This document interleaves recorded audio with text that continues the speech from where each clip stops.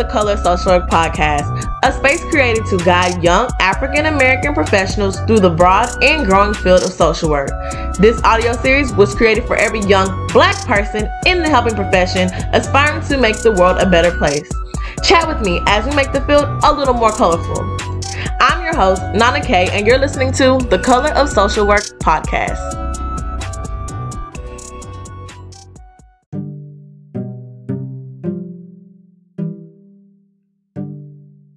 Hello and welcome back to another episode of The Color of Social Work. It's your host, Nana K, and today we have another guest. I'll be speaking to Miss Ashley Jackson, and we will be discussing what it's like to be a CPS social worker.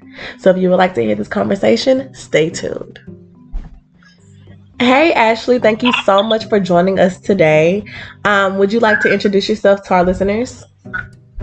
Sure. My name is Ashley Jackson, and I currently have a BSW in social work. I am 26 years old. I graduated from Prairie View A&M University in 2019, and I'm currently trying to get my MSW with Walden University. Okay. What population do you work with? Mostly I work with children and families. I work with child protection services, so that's my focus. Okay, so when did you start working with CPS, and how'd you get into it? I started officially working with CPS in the end of September. I got into it by my internship I did with Prairie View. I did my internship the summer of graduation, so that's how I kind of got introduced to the profession. So I took a break and started working somewhere else before I went back. Okay, so your prior employer, did they have anything to do with like the system, foster care, anything? Yes, it was a residential treatment center. We had boys and girls with behavioral health issues, and they stayed at the facility for about 6 months to a year mostly. Mm-hmm. Okay. And most of those kids were in the foster care system. Okay, so whenever you were in undergrad, how did you identify what population you wanted to work with? Because I work with children and families too. So how did you identify that this is the population you want to work with? Well, I already knew that I wanted to work with children. Initially, when I started at Prairie View, I wanted to be a teacher, but then I changed my mind. Mm-hmm. And I decided, I was like, I need to find something where I want to know where I can be. So I was like, at least I can be in social work and still work with kids. That's my main thing. That's how I really decided. Mm-hmm. Okay. So when you first started with CPS, as your internship, how was that? Did they pay you? Was it strictly full time? Is it exactly how you thought it was going to be now that you're working full time? Or tell me a little bit about that experience. Well, no, it was not paid. I worked Sunday through Thursday, and my shift was 11 a.m. to 10 p.m. Uh-huh. So I had to drive all the way from Prairie View at about 8 o'clock just to get to the street called Chimney Rock that I had to go to, and that took me about an hour and a half. Mm-hmm. So the experience at first wasn't too pleasant because all I was doing was just sitting there doing my schoolwork. I was just in the office. Mm-hmm. And none of the workers on my team really wanted to take me out with them, so I was really just sitting in the office. But I didn't get a good experience of the actual job until about 2 weeks before it was going to end. So. Oh wow! Yeah. You know what's crazy? My undergrad internship too. All we did was literally sit in the office and talk. We didn't really have a good field experience either. Right. I don't know why. We went on a few because I did a foster care agency for my internship, and we literally went to the office in the morning. We sat there. We made jokes. We filed papers. That's mainly what we did. We filed papers or whatever. They would order food for the whole office. We just participated in eating. you know. But honestly, I think we probably went on like 2 home visits the entire summer. And most of the time we would leave early and stuff like that too. It was Monday through Friday, but you know, the office closed at 1 on Friday, so really they're like, oh well, some Fridays we'll tell y'all don't even worry about coming or whatever, because like they'll like have a meeting and they're not even like in like the main area to even like tell us like stuff to do. So they were like, well, this Friday don't even worry about coming, we got a meeting and we close at 1 anyways, like, you know, stuff like that. Yeah. So, and see, like, I actually got to do like a basic training with them. mm-hmm. So I did 2 weeks of what they call it core training, which is basically a rundown of the whole agency and how every specialty works.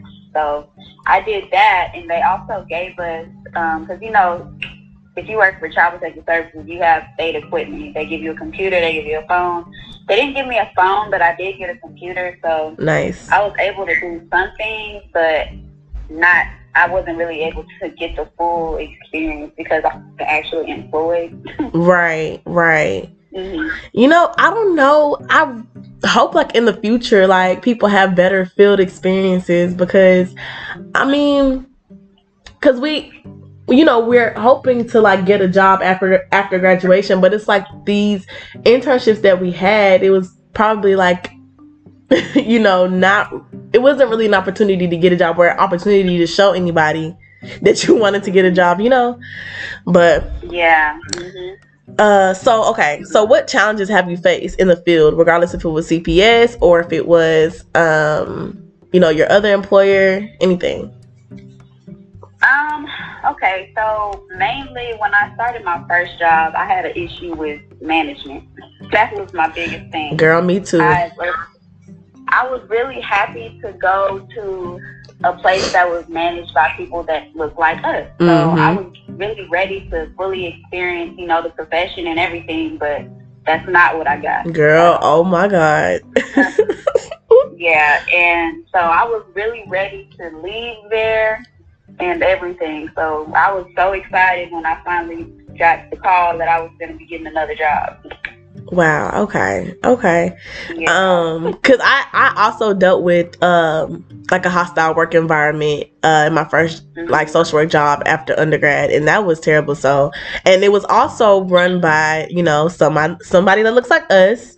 She was also PV grad, so I was super excited. The lady that hired me, she was actually at the internship at the agency that I did my field at. So she had moved to this agency and she saw my resume and hired me on the spot.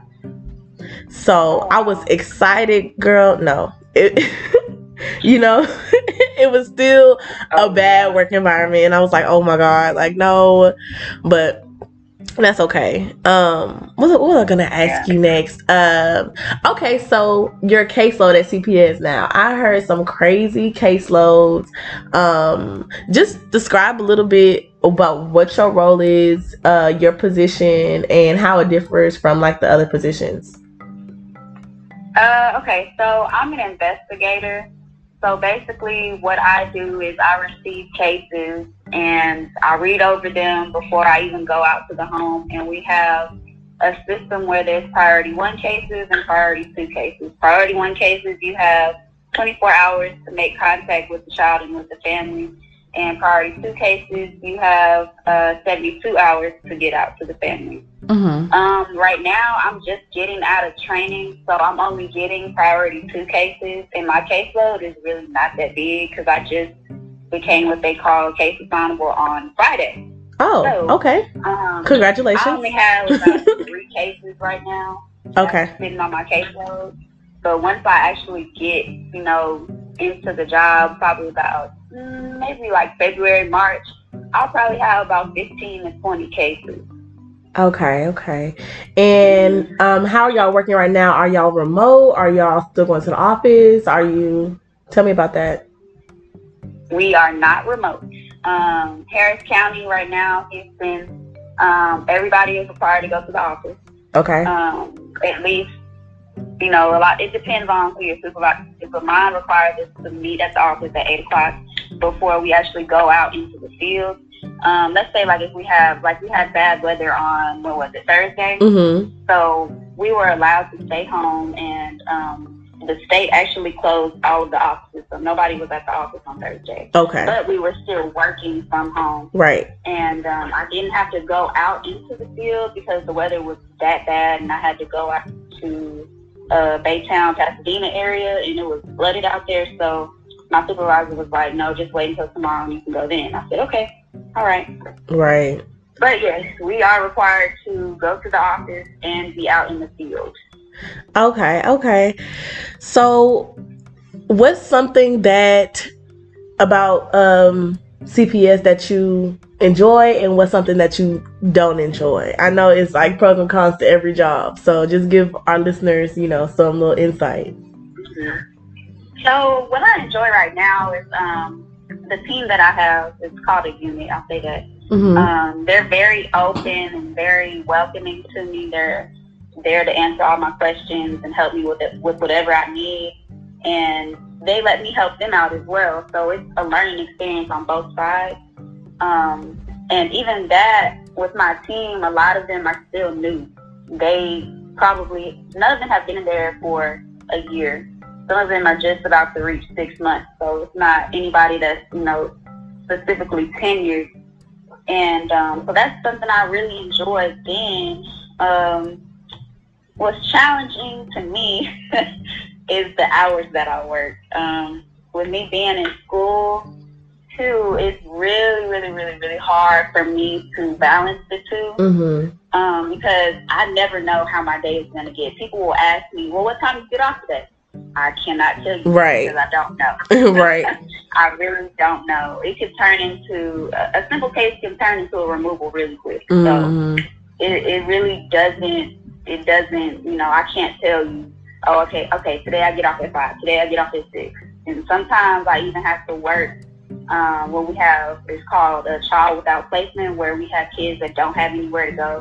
So everybody has to have a shift at least like once or twice a month where they have to go work, see, walk, and watch kids. So like last week on Monday, I had to work my initial 8 to 5, and then I had to go over to my internship location at Chimney Rock and work from 6 p.m. to 1 a.m. So I didn't get off until 1 a.m. Wow. Okay. Yeah. Okay. So, with graduate school, are you doing a clinical track, or are you doing macro?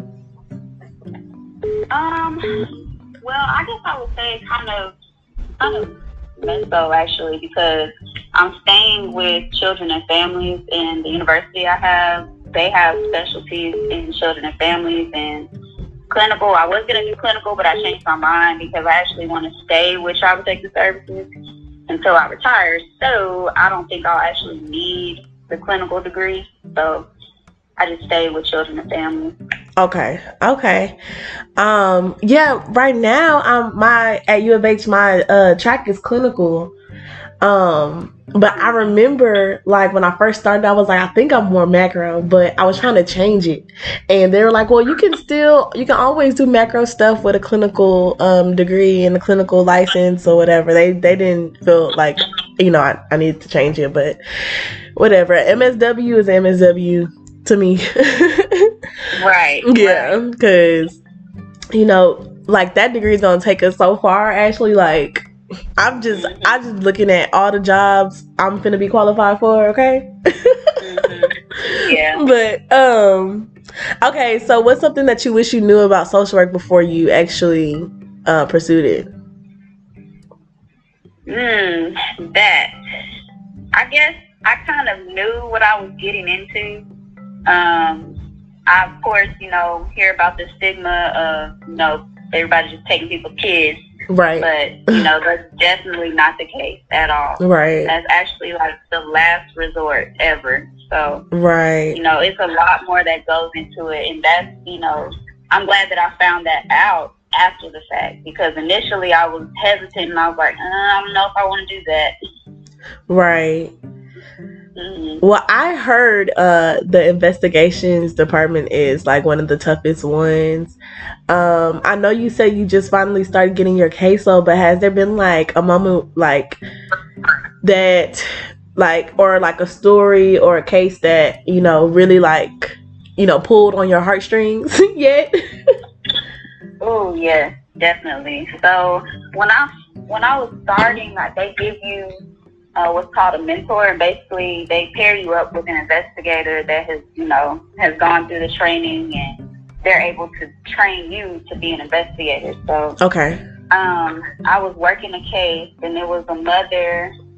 She has 6 children. Mm-hmm. 5 of her children have already been removed from her care. Wow.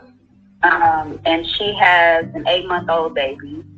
So our report that we got was for domestic violence, and that translates to neglectful supervision of the child. So we had to initially, drug test mom, interview her, and all of that. And initially, she was not cooperative. She did not want us to see her, did not want us to see her baby, didn't want us to know where she lived, none of that. So it took us probably about a good 3 weeks before she actually let us see her and the baby in person. And she did go get her drug test, and I think we looked at it about a week after, and I got a call that morning, hey, we have to do a parental child safety placement, which means that we have to place the child, with whom the parent chooses, with somebody else that the parent chooses. So I was like, okay, but I didn't know who it was for. Mm-hmm. So when I got to the office and she was telling me who it was, I was like, wow, okay. So the mom tested positive for everything under the sun. Oh, okay.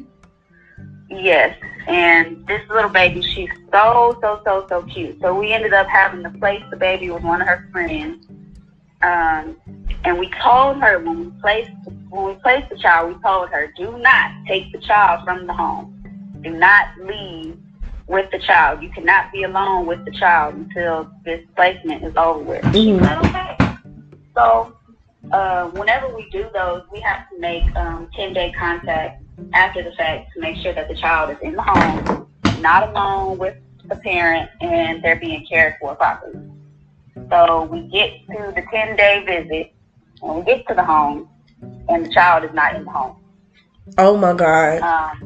The mom had come and picked up the child, and the caregiver that we placed her with just said, oh, she came and got her.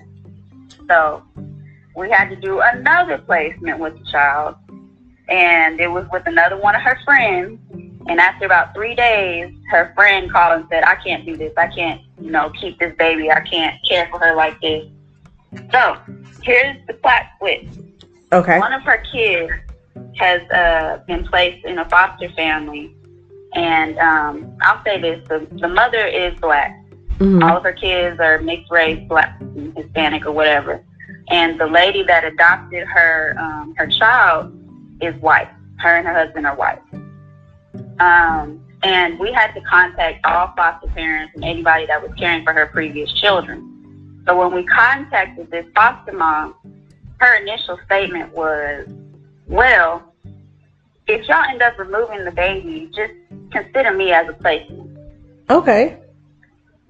So we ended up having to place the baby with this foster mom along with her brother. And it's really sad to me because we were trying to work with her to, get her back on track, make sure, she was able to work services and get her baby back. Right. When you don't cooperate, it makes it really hard to do that, especially when you've already had previous removal. Right. So, here's the thing that broke my heart. While we're doing paperwork at the adoption place, the lady is consoling the mother and just acting like they're the best of friends and everything. Mm-hmm. When we get ready to leave, the lady pulls her mask down and she looks at me and she says, I don't want to walk out with her. Wait, what? She said she did not want to walk out with the mother. And basically she put on the whole charade to the lady. And we had to wait until the mother left to give the foster mom all of the baby's stuff. And when she came down, she was telling us all these things about the mother. And she she was like, well, I hope that they do remove the baby so that I can have her. Okay, so did they end up removing the baby? I do not know because I was separated from my mentor after that, so I have You have no idea. Wow. I have no idea what happened with that. Well, you can only, as social workers, you can only do so much. Like, you can only help people as far as they're willing to help themselves, and I have a hard time understanding that too. Right. So, dang, that sucks. I know you're gonna experience a whole bunch more crazy, sad stuff, especially in investigations. I give kudos to you because I could not do investigations ever. I could not. But y'all that do, keep up the good work because, I think it takes special people. It takes special people to be social workers, and it takes special people to do the hardest roles, like this. Right. So, okay. So, what can you tell an aspiring social worker that wants to do similar work? CPS, children and families, anything? I would say to keep an open heart. If you don't keep an open heart, you're gonna regret things. You're gonna become burnt out. You're gonna get frustrated over little things. But if you keep an open heart and just remember that at the end of the day, you're helping somebody somewhere, then you're doing your job and you're making the world a better place. Right. So that's my thing. That's what I look forward to every day, that I'll help somebody and keep a family together, hopefully. So. Okay, girl. Well, thank you for joining this episode. Do you have any questions for me? I don't think so. Okay. Okay. Okay. Well, yeah. Thank you for joining this episode. This conversation was a pleasure. Do you want to plug any of your socials if you have anything? If people want to contact you or anything, or your email, anything? Sure. So my phone number is 210-667-0733. You can follow me on Instagram, Kool-Aid with a K, 2K12. Yeah. I don't really check my email that often because my work email blows that up. Okay. Okay, cool. Well, again, I thank you for, being a guest, and I will talk to you soon. Thank you so much. No, thank you. Girl, you're welcome.